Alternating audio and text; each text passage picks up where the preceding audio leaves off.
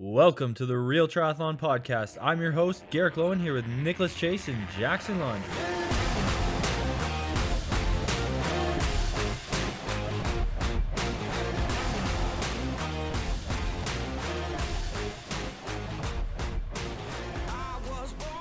Welcome back to the Real Triathlon Podcast. Today we have all three of the guys together in one place. We are in Galveston, Texas, getting ready for Texas 70.3. When you're listening to this, it will have already happened. Nick would have took the W. Jackson got a flat. Shit. Garrett got the fastest run split. Only because he had to poop. Yeah. So we don't know, but anyways, we're hoping it goes pretty good. And I really hope Jack doesn't get a flat now. yeah, if I did, it's your fault for jinxing me. No, normally how it works is shit talkers get shit on. So someone who said flat might be getting the flat. And I am 50%. I've gotten 50%. I've gotten flat in 50% of my long course races. So Speaking of that, I mean, the race is going to already have happened, but this will be like a pre-race interview. I really quickly want to ask you how you're feeling for this race. It's been like 20 months since you've raced a half or a triathlon in general at all. Well, I guess you did like kind of a homebrew triathlon last year, but since you've raced He took a shower, did a cruiser ride, and then he ran to the mailbox. So how are you feeling first triathlon in ages, bud? I don't know, man. Like, I was telling Nick this on the drive over. I do not feel like I'm about to race. Yeah. Like, I don't know. I just kind of feel like out of touch with it. And I think this will be a good race to kind of get my bearings, get my feet under me. And then, get my first 70.3 win. Oh, yeah.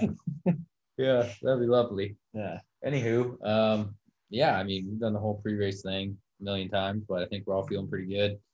Nick and Garrick just got in today, which is Friday when we're recording. I was in yesterday and got a nice little place to stay and no stress. And I think we're all excited to get the year going. I mean, Nick's already done Miami, but this is about, the first Ironman 70.3 in North America of the year, as they mentioned to us many times in the pre-race meeting. Oh my gosh, that pre-race meeting, they're like, well, guys, just so you know, this will be the first one in a long time. We're like, we friggin' know. Like, but they put on Ironman Florida last year, the end of the year, and that went off awesome. There was no issues. Like, I just don't get why so many people act like we've never done this shit 16 times in a year for the last 6 years in a row.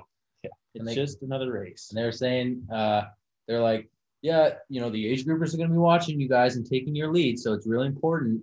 It's really important that you do a great job. And then somebody who will not be mentioned, not one of us, pipes in and they're like, well, if they're going to be watching us so much, then why don't you pay us well? And their mic was on and they did not know it. I think they knew. I think they just pretended not to know to cover their tracks. And you cannot miss whose voice it was. You would. I think everybody knows. I think it was totally out of character for that person. So anyways, the best part about this weekend is, we haven't had a full on. Well, even Flocka's here as well. She's staying at a different location, so we're 4 of us here out of the 6. And then next weekend, Jackson and Leslie Smith and Garrick. Have you decided if you're racing 70.3 Florida and Haynes Titty? I will decide when this podcast comes out.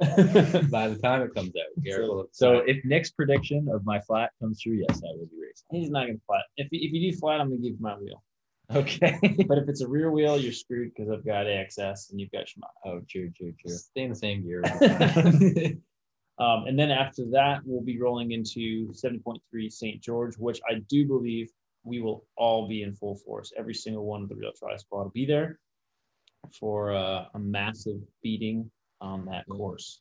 The full Real Triathlon Squad will be there, along with every triathlete, every pro triathlete in the world will be there, it seems like. Well, even this race is pretty much like 70.3 Galveston World Championships. Yeah, it's going to be interesting, but we're all looking forward to it. And another thing we're looking forward to is this episode, which will be Rolf Prima. We're going to have Lauren on from Rolf. He's our contact there, who's been working with the team and getting us our wheels and kind of pushing our names through to the marketing guys to get us in there for being sponsored. And we've been super happy with what we've got so far from Rolf.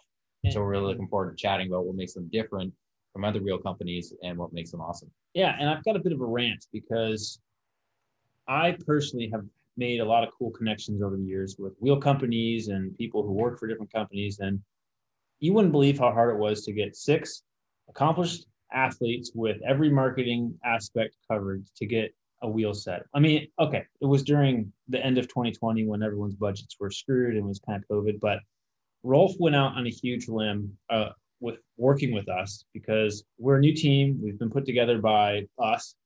And honestly, anything could have happened, but we knew for sure that we're not going to do anything to mess this up because we care so much. So we're so happy to have a company that actually cares about their product this much. They gave us such a good leg up in the sport and being able to do what we do, saving some expenses and being able to actually run on quality high-end products. And you'll see us out there all year long with the dual spokes, with disc wheels, and just crushing out there. So that's why we're mostly excited. And because Jackson was able to sell all of his other previous wheels and buy dinner.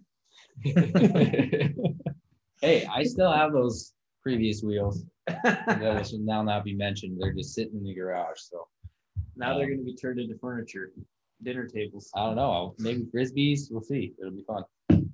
But anyways, we should probably get into it. Without further ado, here is Lauren, Rolf Prima.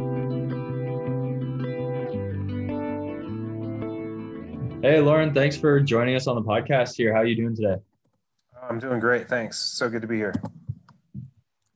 So let's kind of take it back a bit here. We kind of give you a bit of an intro before this. How did you get involved with Rolf Prima and kind of the race wheel industry as a whole? Yeah. Happenstance, I guess, the way lots of life happens, really. But I had, coming up, I worked in bike shops and whatnot when I was in college and grad school, and actually bought a pair of Rolf Prima wheels from a rep. And I think I just kind of was familiar with them because of growing up in Oregon, but that wheel set blew my mind. It was just so good. And it was actually Rolf Prima's first mountain bike wheel set.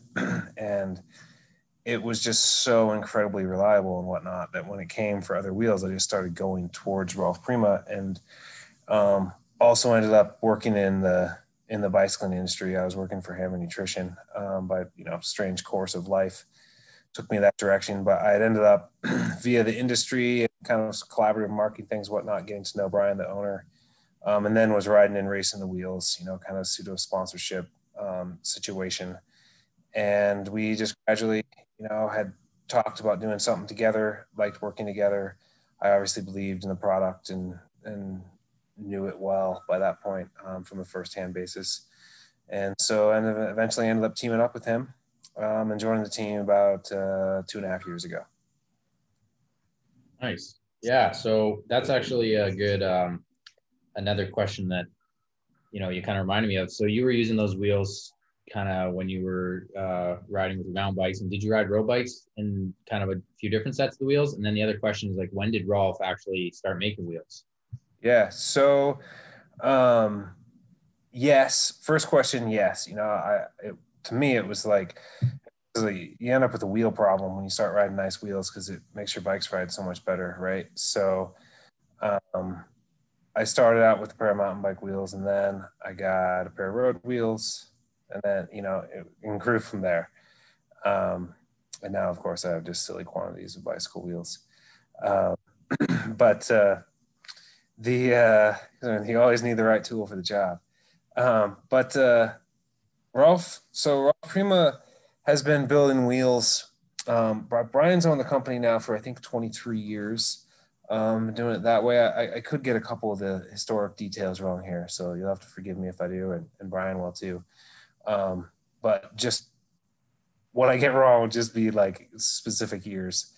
But so the deal is, the history of the company is that a gentleman named Rolf Diedrich, fascinating German bloke, created this wheel design, which I know we'll discuss in a bit here.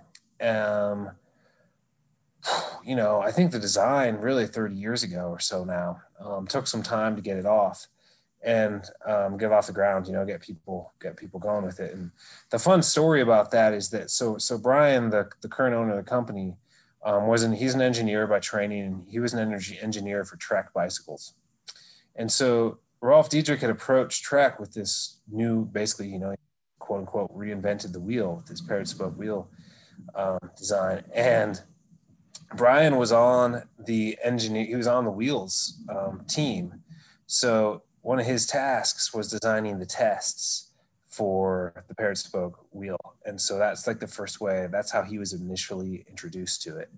And, we can go into that story or not, but he, eventually, after various things that happened with life, he'd already left Trek and had worked for their company and whatnot, ended up being back in touch with Rolf once Rolf had been on his own, had the company as a standalone company, and purchased it from him and has been running that jam ever since. What was it about the paired spokes that kind of made it, I guess, apparent that it was worth pushing it to Track, and then also, or trying to get it out there at least to like start a whole company? Like what is it about the paired spokes that is so cool that, I actually want to know too. Can you just hit us with some knowledge? Yeah, absolutely. So like the fun story about that is, so, and I guess I should just fill in, obviously we're not visual here for folks. So people, Google us or whatever, but the way we refer to them as paired spoke, which means that rather than the spokes being evenly spaced throughout the rim, they are grouped together in twos throughout the rim. So, one from each side of the hub in a paired fashion. And the idea behind it in simplest terms is that those two spokes are under very even tension. And there is not the tensioning, detensioning cycle when the wheel is rotating and being used that traditional wheels have. That allowed Rolf to build wheels with fewer spokes, and they stay true longer. It's a very good way to build wheels. As it turns out, the fun story about it is that when that came, so he approached Trek, he was offering to license that to them. And Brian's on the crew testing the things, but this is some time back. And so testing for wheels wasn't a super defined thing. They're just like, go down a hill as fast as you can with these wheels and see if you like it. Right. Yeah, totally. It's like, drop them out the window. How'd they do? So they had to, their engineering problems were, how do we test these and then test them against other wheels? And when they they came up with some of these tests, right? They're making the test itself and testing them against traditionally laced wheels. And the paired spoke ones were outperforming the standard wheels. And he thought their test was broken. Like, he's like, oh, well, shit, obviously our test, our testing protocol isn't working because these crazy ass wheels are outperforming regular wheels. Like, that can't possibly be. So they're like creating other tests and stuff, trying kind of with this, just this assumption that couldn't be. And eventually we're like, wait a second, like kind of a mind blow moment of these work, Can you expand on the type of testing that was a little bit more profound, or at least one of them that maybe stuck out? Because I think like some of the cycling nerds would be like, well, what tests actually were more prolific in the experience? Yeah, for sure. So in terms of Trek's testing within, I don't know which tests there did better. And frankly, I don't know if Brian is even permitted to say due to, disclosure and whatnot. There's all that stuff. And anything he did while at Trek is sort of like as though he was at the CIA. But as far as when people say, okay, if you were to test these wheels, and when we test them and whatnot, how could they be better?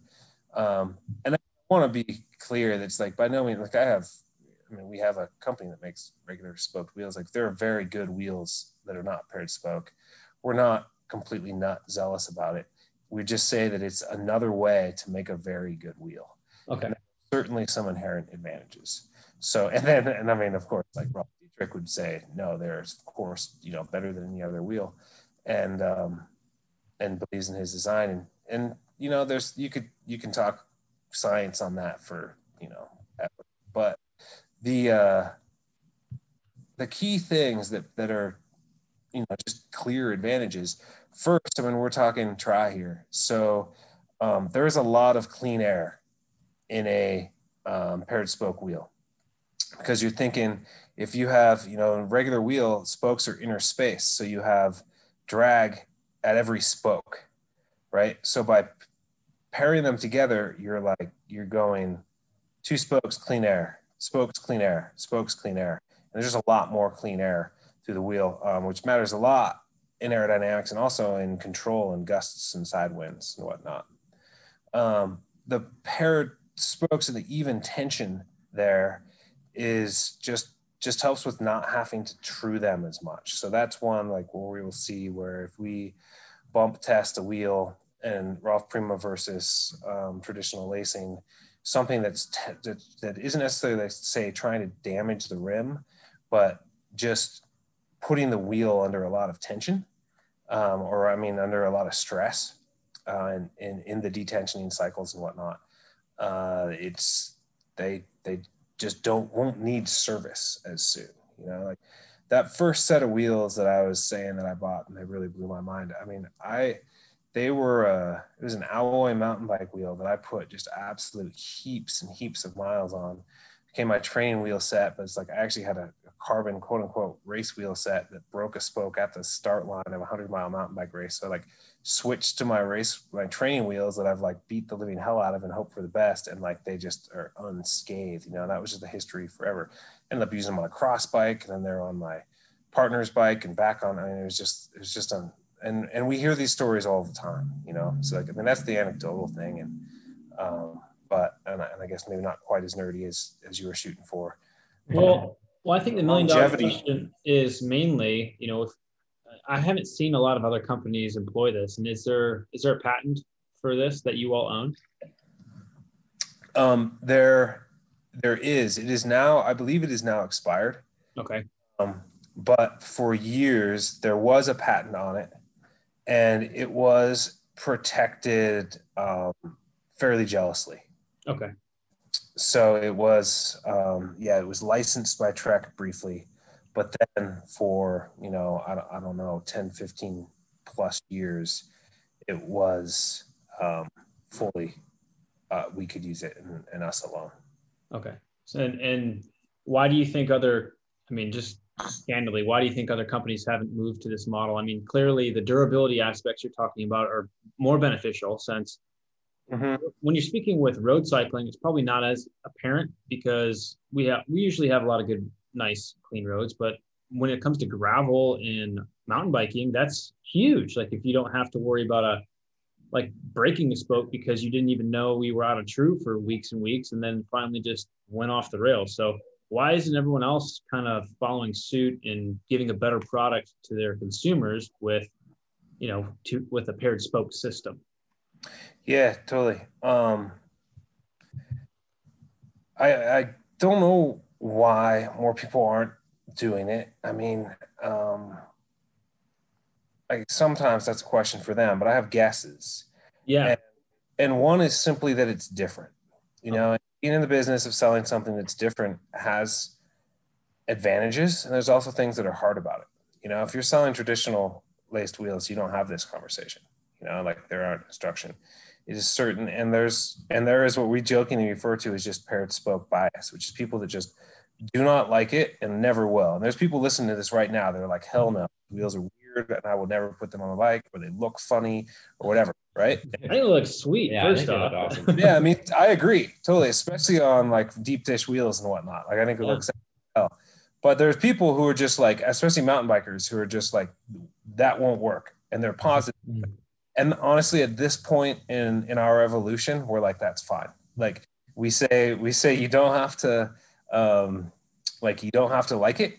You don't want to ride it. You can't say it doesn't work. We won't tolerate that, because we've been making wheels for, you know, quarter of a century. But it's you know, so I think there is, if I was another wheel company and I was looking at doing something like that, it is there's a marketing challenge to be had there.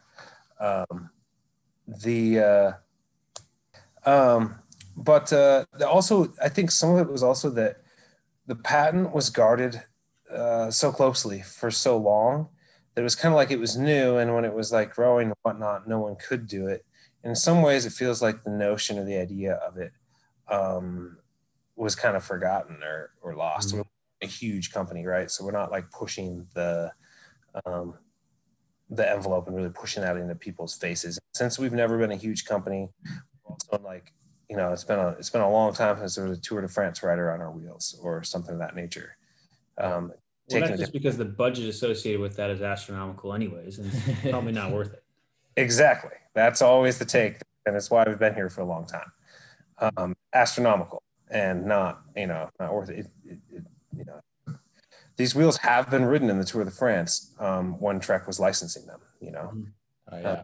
So they're very tried and true, but we're a small company. We make every wheel by hand.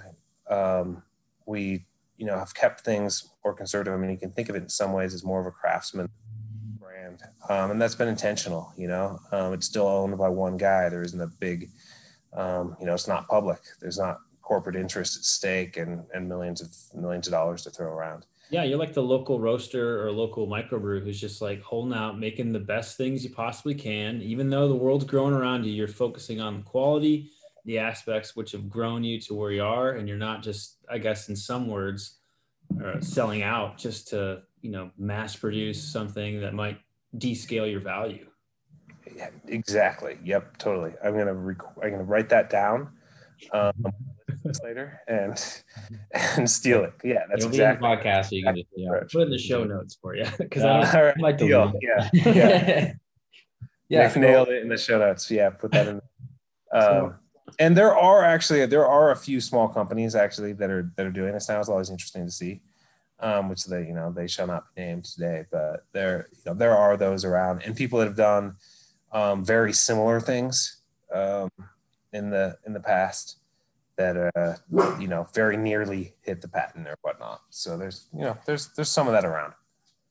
Yeah, I think it's good to hear kind of that you guys are like take such pride in your work and that you do work on every wheel, because like how many times do you hear the story of a wheel that came over from China and the spoke was just way over torqued or under torqued and the thing explodes on someone and it takes down like a whole group. I think we've all heard those stories. It's a horror story. And it happens way too often. Yeah. Wheels. I mean, the front wheel of a bicycle is exceedingly important in keeping your teeth out of the pavement. Yeah.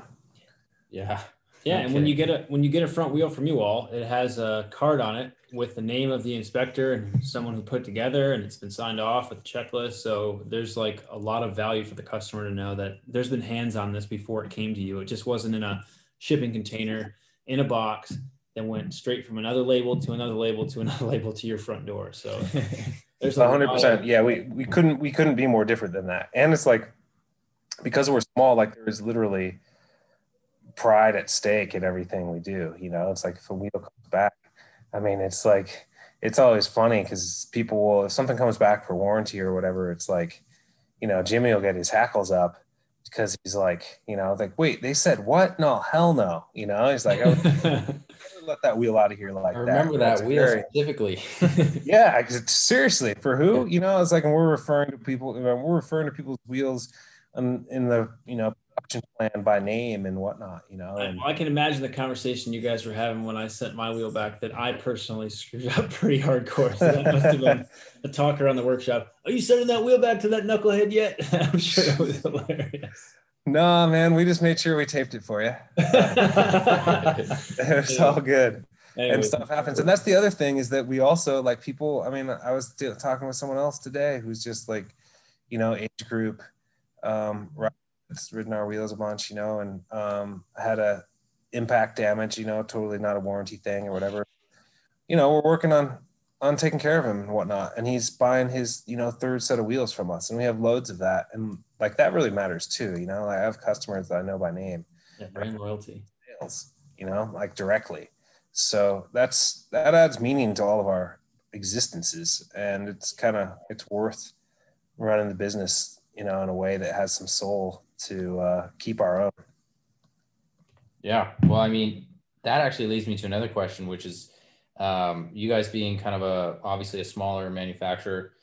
And now the way that, especially focusing kind of on the road or triathlon side of things, the wheels have so many different iterations of like the same thing now. So you have, let's say you have like a 60 mil race wheel, like the Aries 6, like what we're racing on. You like conceivably it's possible for a manufacturer to do a tubular version, a clincher version, a tubeless version, which usually both would be the same. And then you could have, if you have like the rear wheel, you could have disc brake versus rim brake, and you could have like you might need different hubs for different speeds now. So like, how has that impacted your guys' business, having to like offer all these different options? It's seemingly over the last few years. Yeah, it has made it more complicated. That's simply put. Luckily, a lot of the folks we work with in our wheel designs are fairly adaptable, at least when it comes to free hub and different free hub types, meaning different drive tame types. So if you're doing XDR for a SRAM drivetrain or Campy or Shimano, like most of those, we can actually just change the free hub on the same thing. So on the same hub itself. So that, adds a complication. It certainly adds another detail we have to ask to get things right. Same with spacing, right? It's like mountain bikes are boost spacing. Boost. Oh god. Yeah. It's always during the transitions that are the worst, right? Because there's like a period where you kind of have to have everything and then trickle out. So like, luckily that's where it's at with tubulars. Like, not very many people are riding tubulars anymore. And so like we don't have a current tubular model. We just were able to get rid of it altogether. The more important thing there now is like rim versus disc. Like, if we could get to the situation where we only did disc brake wheels, oh my gosh, that would make our lives so much easier. But that's not the industry we're in. Cycling has always been about evolution and change, and so we just do our best to respond as quickly as possible, and also to look at things as they're emerging with a balance of innovation and skepticism. Like when things are popping up, go, wait, okay, is this really going to be a thing? Like, we're not going to jump right on this and try to be the second people with a new thing until it appears that it actually makes sense. Well, what about, in 10 years when tubulars finally come back, just like the totally. Then we'll have to, we'll have to bring them back, but don't worry. They'll be different. They won't be the same. There'll be new tubulars and they'll be like 2 millimeters wider or something. And anything free will be completely unusable, because that's the other thing with cyclists is like, once something has changed, it's like the old thing is like, oh God, like it's always funny to see, like now it's like rims need to be wider than they used to be. Right. And it's like, man, it's like as though people's 19 millimeter rims are like now growing mold or something. Like you couldn't possibly use those, I had like an old Reynolds rim that was, I don't even know how thin it was, but it was like probably a 10-year-old model. And I just like couldn't believe the thinness of what we used to think was the most badass thing ever. It was deep and all, but now like I would probably have to reconfigure my entire brake system to be able to squeeze in that much. I don't even think brakes even squeeze that far anymore. Like they're going to bottom out on the totally. The changes can be absurd, and we joke about it internally, but like I said, it's the industry we live in, or the world we live in, the industry we work in, and we just adapt. And there's some things about that, like, I mean, we all like bikes, right? We're bike nerds. So there's a part of it where we're like, oh man, are you serious? Like that, we're doing a new spacing, or whatever, like new road boost or something crazy. And then there's part of us that are like, I'm sorry, say that again. Yeah, we're gonna have 14-speed rear cogs now. Totally. And so we're like, oh, are you serious? But then we also are all kind of bike nerds that are like, yeah, that might be kind of cool. Zero chainring on the front. It'd be cool if I don't have to be the one who makes it work. Yeah.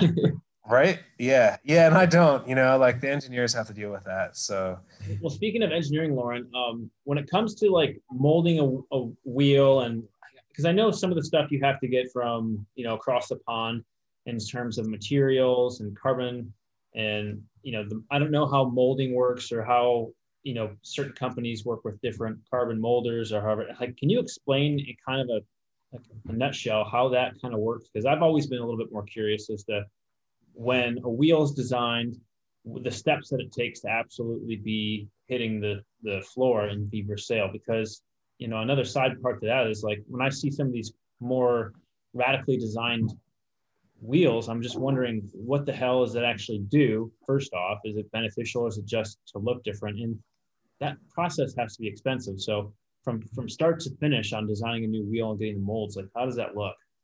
yeah. It's a good question. And it is certainly a big and expensive process, especially if you do it right. So that's a thing that when we talk about, when people are looking at, say, an expensive versus an inexpensive carbon wheel set, like I will bet money that where a lot of money was saved in a super cheap wheel set. I mean, there's actual things like hub or whatnot, but if we're looking at the rim, say we're having two things that have the same quality hub, and one of them is way cheaper. There's questions to be asked, and I get pretty suspicious about the place people save money is testing. Like I know what it costs to adequately test wheels, and to do things really fast and just bring them in is, in my mind, quite sketchy, and something that's done. So it's another reason that we are, so the owner's an engineer with multiple engineers on staff. We're a very strategic and thorough company. So we won't ever, like you'll never see us having the first or even the second of some new thing to market, because we can't afford, frankly, to have product on the market that isn't worth its salt. Like you see, like to have a huge warranty, a huge recall, anything like that. Like we simply couldn't live through it. So everything has to be right. We couldn't live through a huge lawsuit. I mean, as a company, so we have to do things right. So when it comes to designing a new carbon wheel, I mean, that basically is going to look like, so our carbon wheels do come from over the pond. I can tell you a long story about trying to do that in the US, but, I've heard it's virtually like you'll run yourself out of business trying to do anything carbon in the US. So I think most people know that business is just dominated by the Asian market. Yeah, the long story short, we worked with a partner trying to produce, to do that basically just to keep in the US. And what we ended up with was a more expensive product, which you can pretty much guarantee US made is going to be more expensive. We're kind of okay with that. But then it was also less good. Mm-hmm. And that we couldn't tolerate because now it's a more expensive, worse product. And so the partners that we've worked with overseas, we've worked with for like 15 years. So, and another key distinction here is like there's people that produce wheels overseas, like ourselves and many other high level companies, but you're working with a production partner, which means they're building things to your spec. You have design control, testing control, et cetera, as opposed to like an open mold, which is just a company that's just kind of cranking out rims and people are buying them and putting their sticker on it. Yeah. So, and if they do their own testing or they're just taking it for granted that the company over there did and they're good, I don't know, I can just speak to our process, which is basically like, it's going to begin with drawings. We're going to, and modeling, in the engineering perspective, we're going to take them, then those are going to go to our production partners. They make us samples. We get the samples in-house, which we put through a battery of testing. First in-house machine testing. Don't you have called the Thrasher? Say that again? Don't you have a machine called the Thrasher or something? We do indeed have a machine called the Thrasher. I knew it. Yes. Good trivia there. Trivia. Yeah. I mean, it's kind of absurd. And like, I mean, one of them is like basically this, and so we test, and you test everything until it breaks, right? So like engineers like to test stuff because it's all going to break. It's just a matter of when.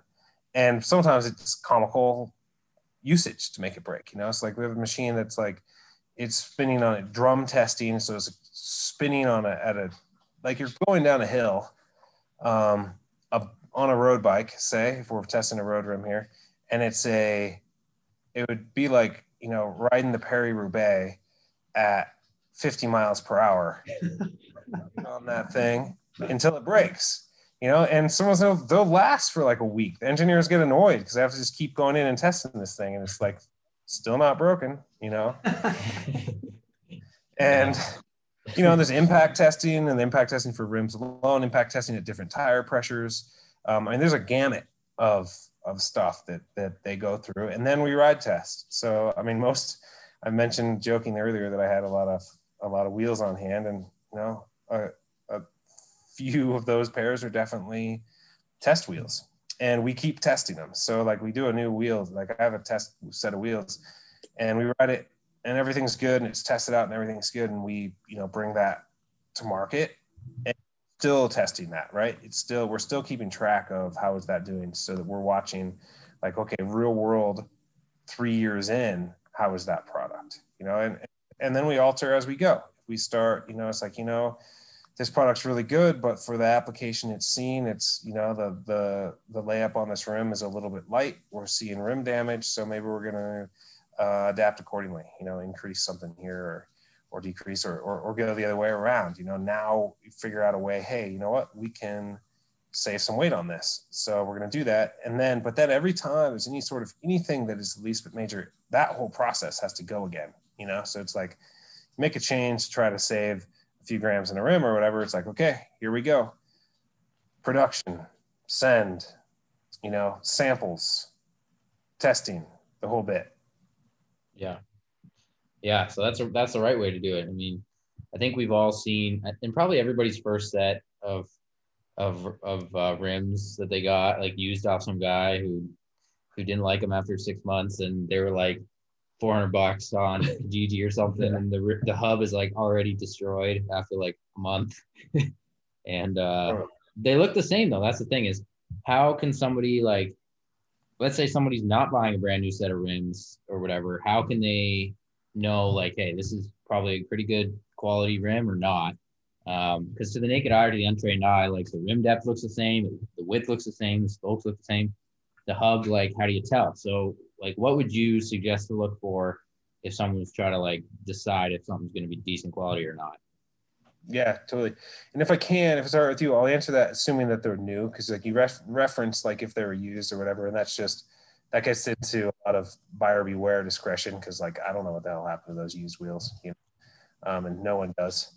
But just, you know, taking that, if I zoom out a little bit and be like, okay, how does someone know the difference between, you know, a good versus mediocre or bad wheel set?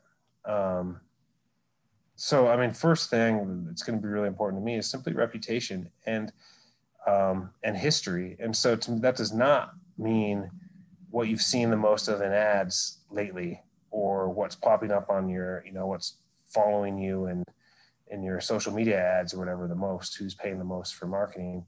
To me, that means who's been in this game for a while, who's been making high quality products for some time and has a reputation that you can put some faith in. And, you know, that those developing that is really important. And it just like that's not something you can fake, right? So like if we were in a business of making wheels that didn't really work very well, you just can't survive in capitalism for 30 years. You know, there's bike brands that people just like and whatnot, or feel like they've had bad experiences with, but they, you know, by and large, if someone's been at it making product for a long time, it's something that you might be able to look at, you know.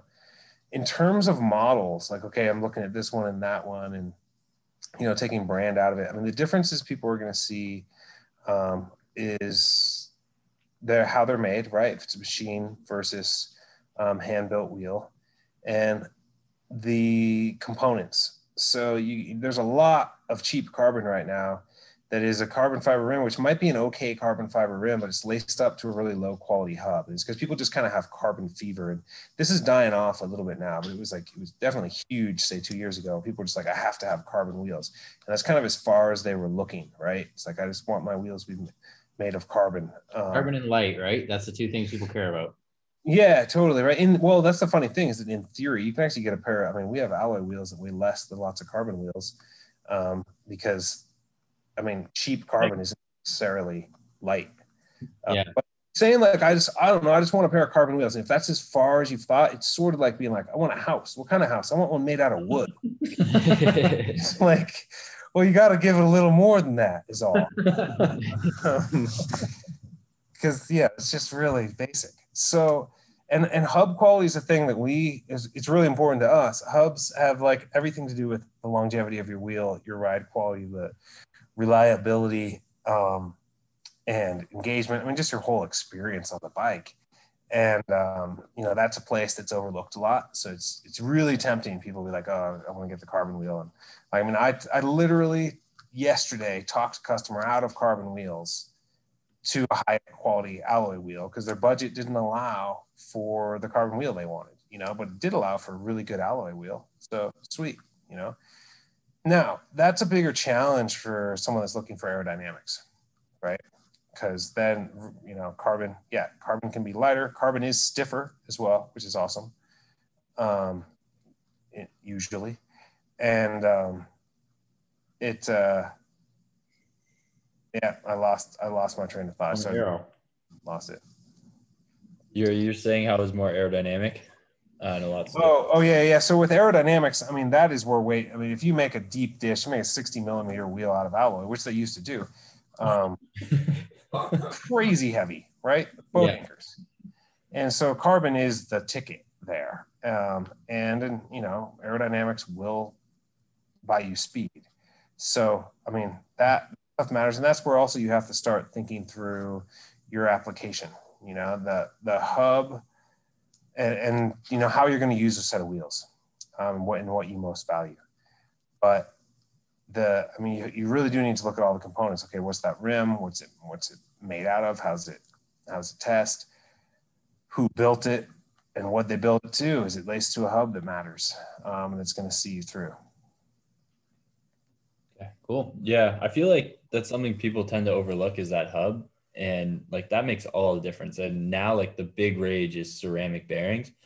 Do you see that sticking around? And do you think that really makes a difference as, someone in the wheel industry? Yeah. Do ceramics make a difference? Yes. They're lighter. They roll smoother, right? They're expensive. So like, do they make a difference? Like the simple answer is yes. Is the actual performance that you get from them worth it? It depends on your budget.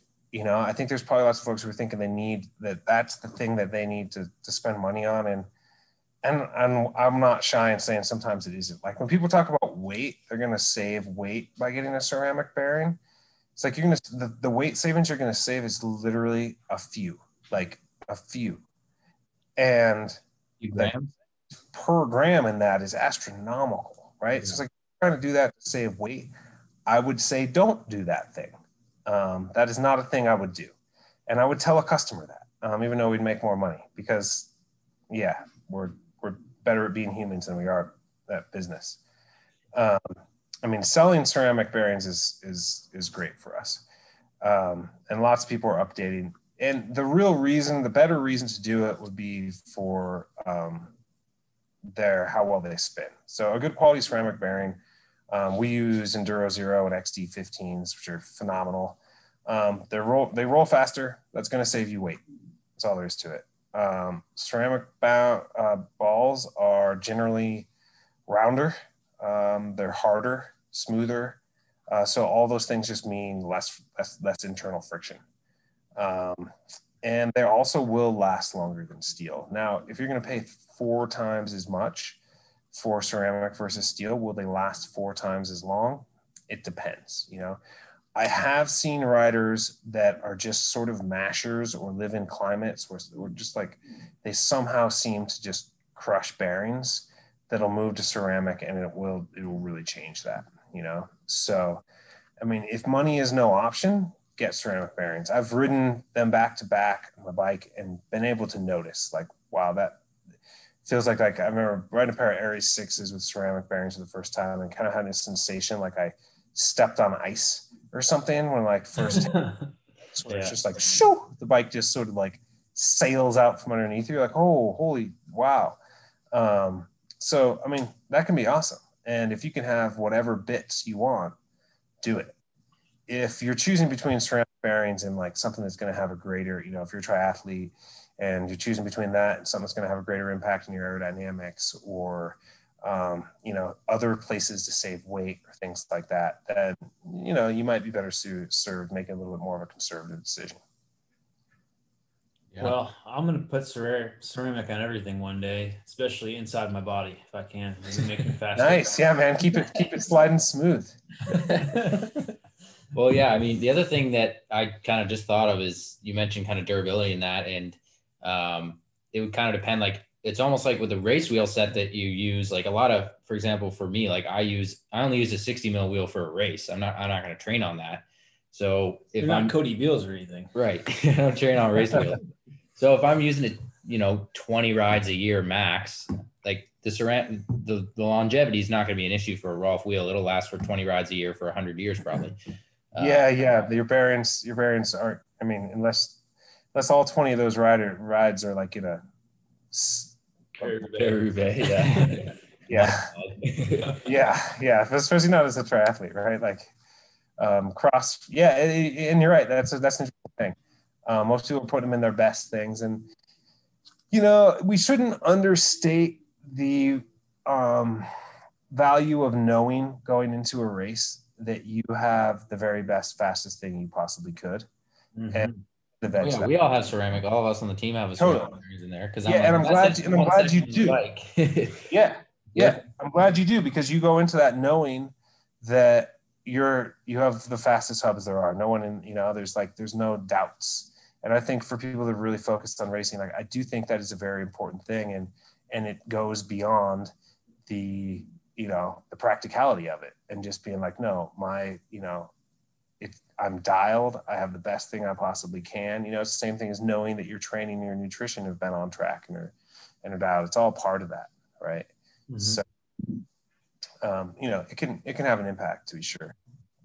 So Lauren, do you have anything else you want us to kind of talk about within Rolf or within your personal experiences, stories, or is that pretty much good? I mean, we're going to probably have you on again once, you know, later on. I think I definitely have a lot more wheel questions. It's kind of like a geek, but I want to save it for a part 2. So before we get to that depth, is there anything you want to part with our listeners?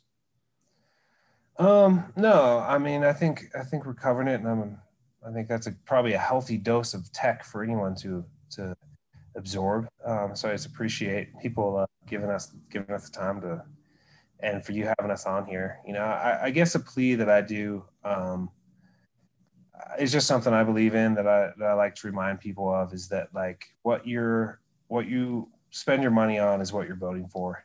And you know, I do believe in supporting companies that do right by their employees, take pride in what they do, keep things stateside if they can, have true relationships with their athletes. You know, they aren't just paying things off. And I mean, people that are basically doing business with some integrity and soul are worth giving our money to.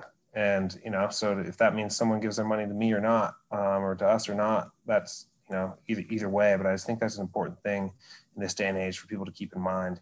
And it always just kind of comes up for me now, working for a smaller company that is trying to do things the right way.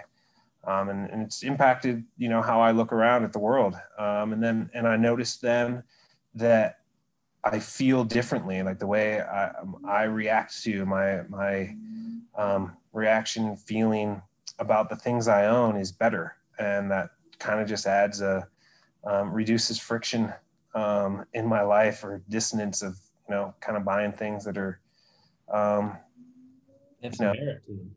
Yeah, exactly. So well, you guys took a big leap. Something I always like people to think about. Well, you took a big leap of faith working with us as a team. I mean, there's 6 of us. You guys have really gone out on a limb to use us as ambassadors for what you all stand for, and we're proud of that. So we can't thank you enough as a company, and all the engineers who do everything they do so we can have great products to represent you all. So again, thank you so much for. Oh yeah. And for Thank you for that. And back at you. You're doing a cool thing. I mean, the world of professional sports has changed a ton in the last few years, as I don't need to tell you. And to see you taking taking it by the helm and blending or creating a new blend of how to do this and how to still support athletes, really doing it the hard way and the right way is the reason that we want to partner with you. We absolutely those shared values, and that stuff matters. Well, thanks, Lauren. Yeah, thanks so much, man. This has been cool. And we look forward to, working with you for the year. And everyone, we'll probably say this in the outro, but you can find the Rolf wheels on our team store, all the wheels we use. So the link will be in the show notes for that. And yeah, Rolf was one of the first companies to be like, yeah, we want to go on your team store and support you guys in that. And that's just one of the different things we're doing. And it's awesome that you guys have jumped on board. So we really appreciate that too. Heck yeah. Thanks so much for having me on here, and hope you guys have an awesome weekend. Race fast out there. Thanks, man. Well, thanks, man. Well, guys, that was a good talk with Lauren there.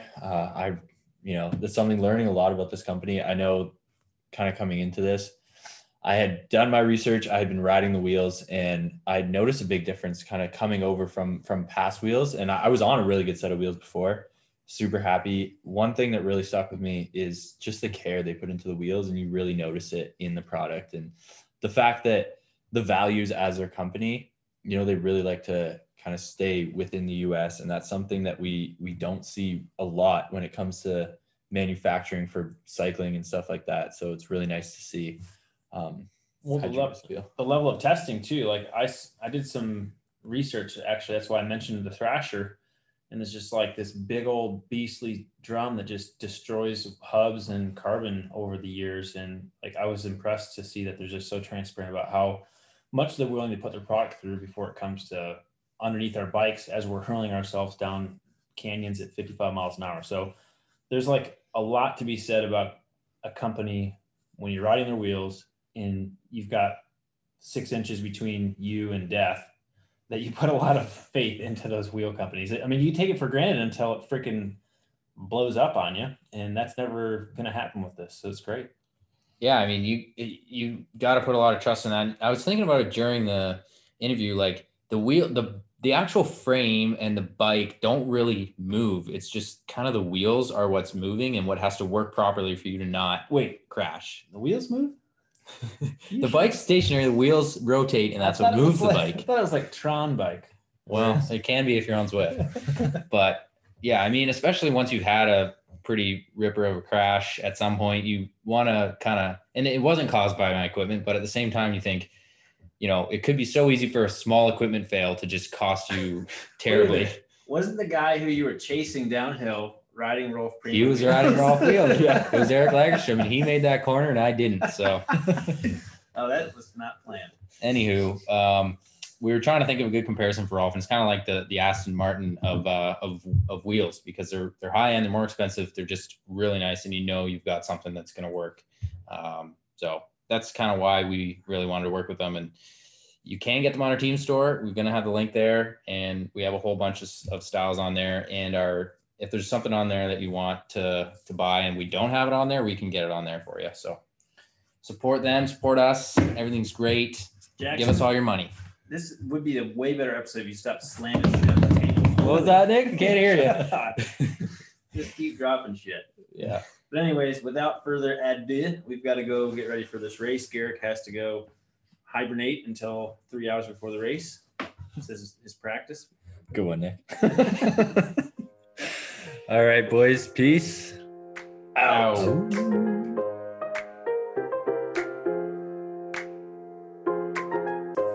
I got ish to do, flying through the sky in my parachute, dancing on the couch like I'm Tommy Cruise on a one-man mission trying to see it through.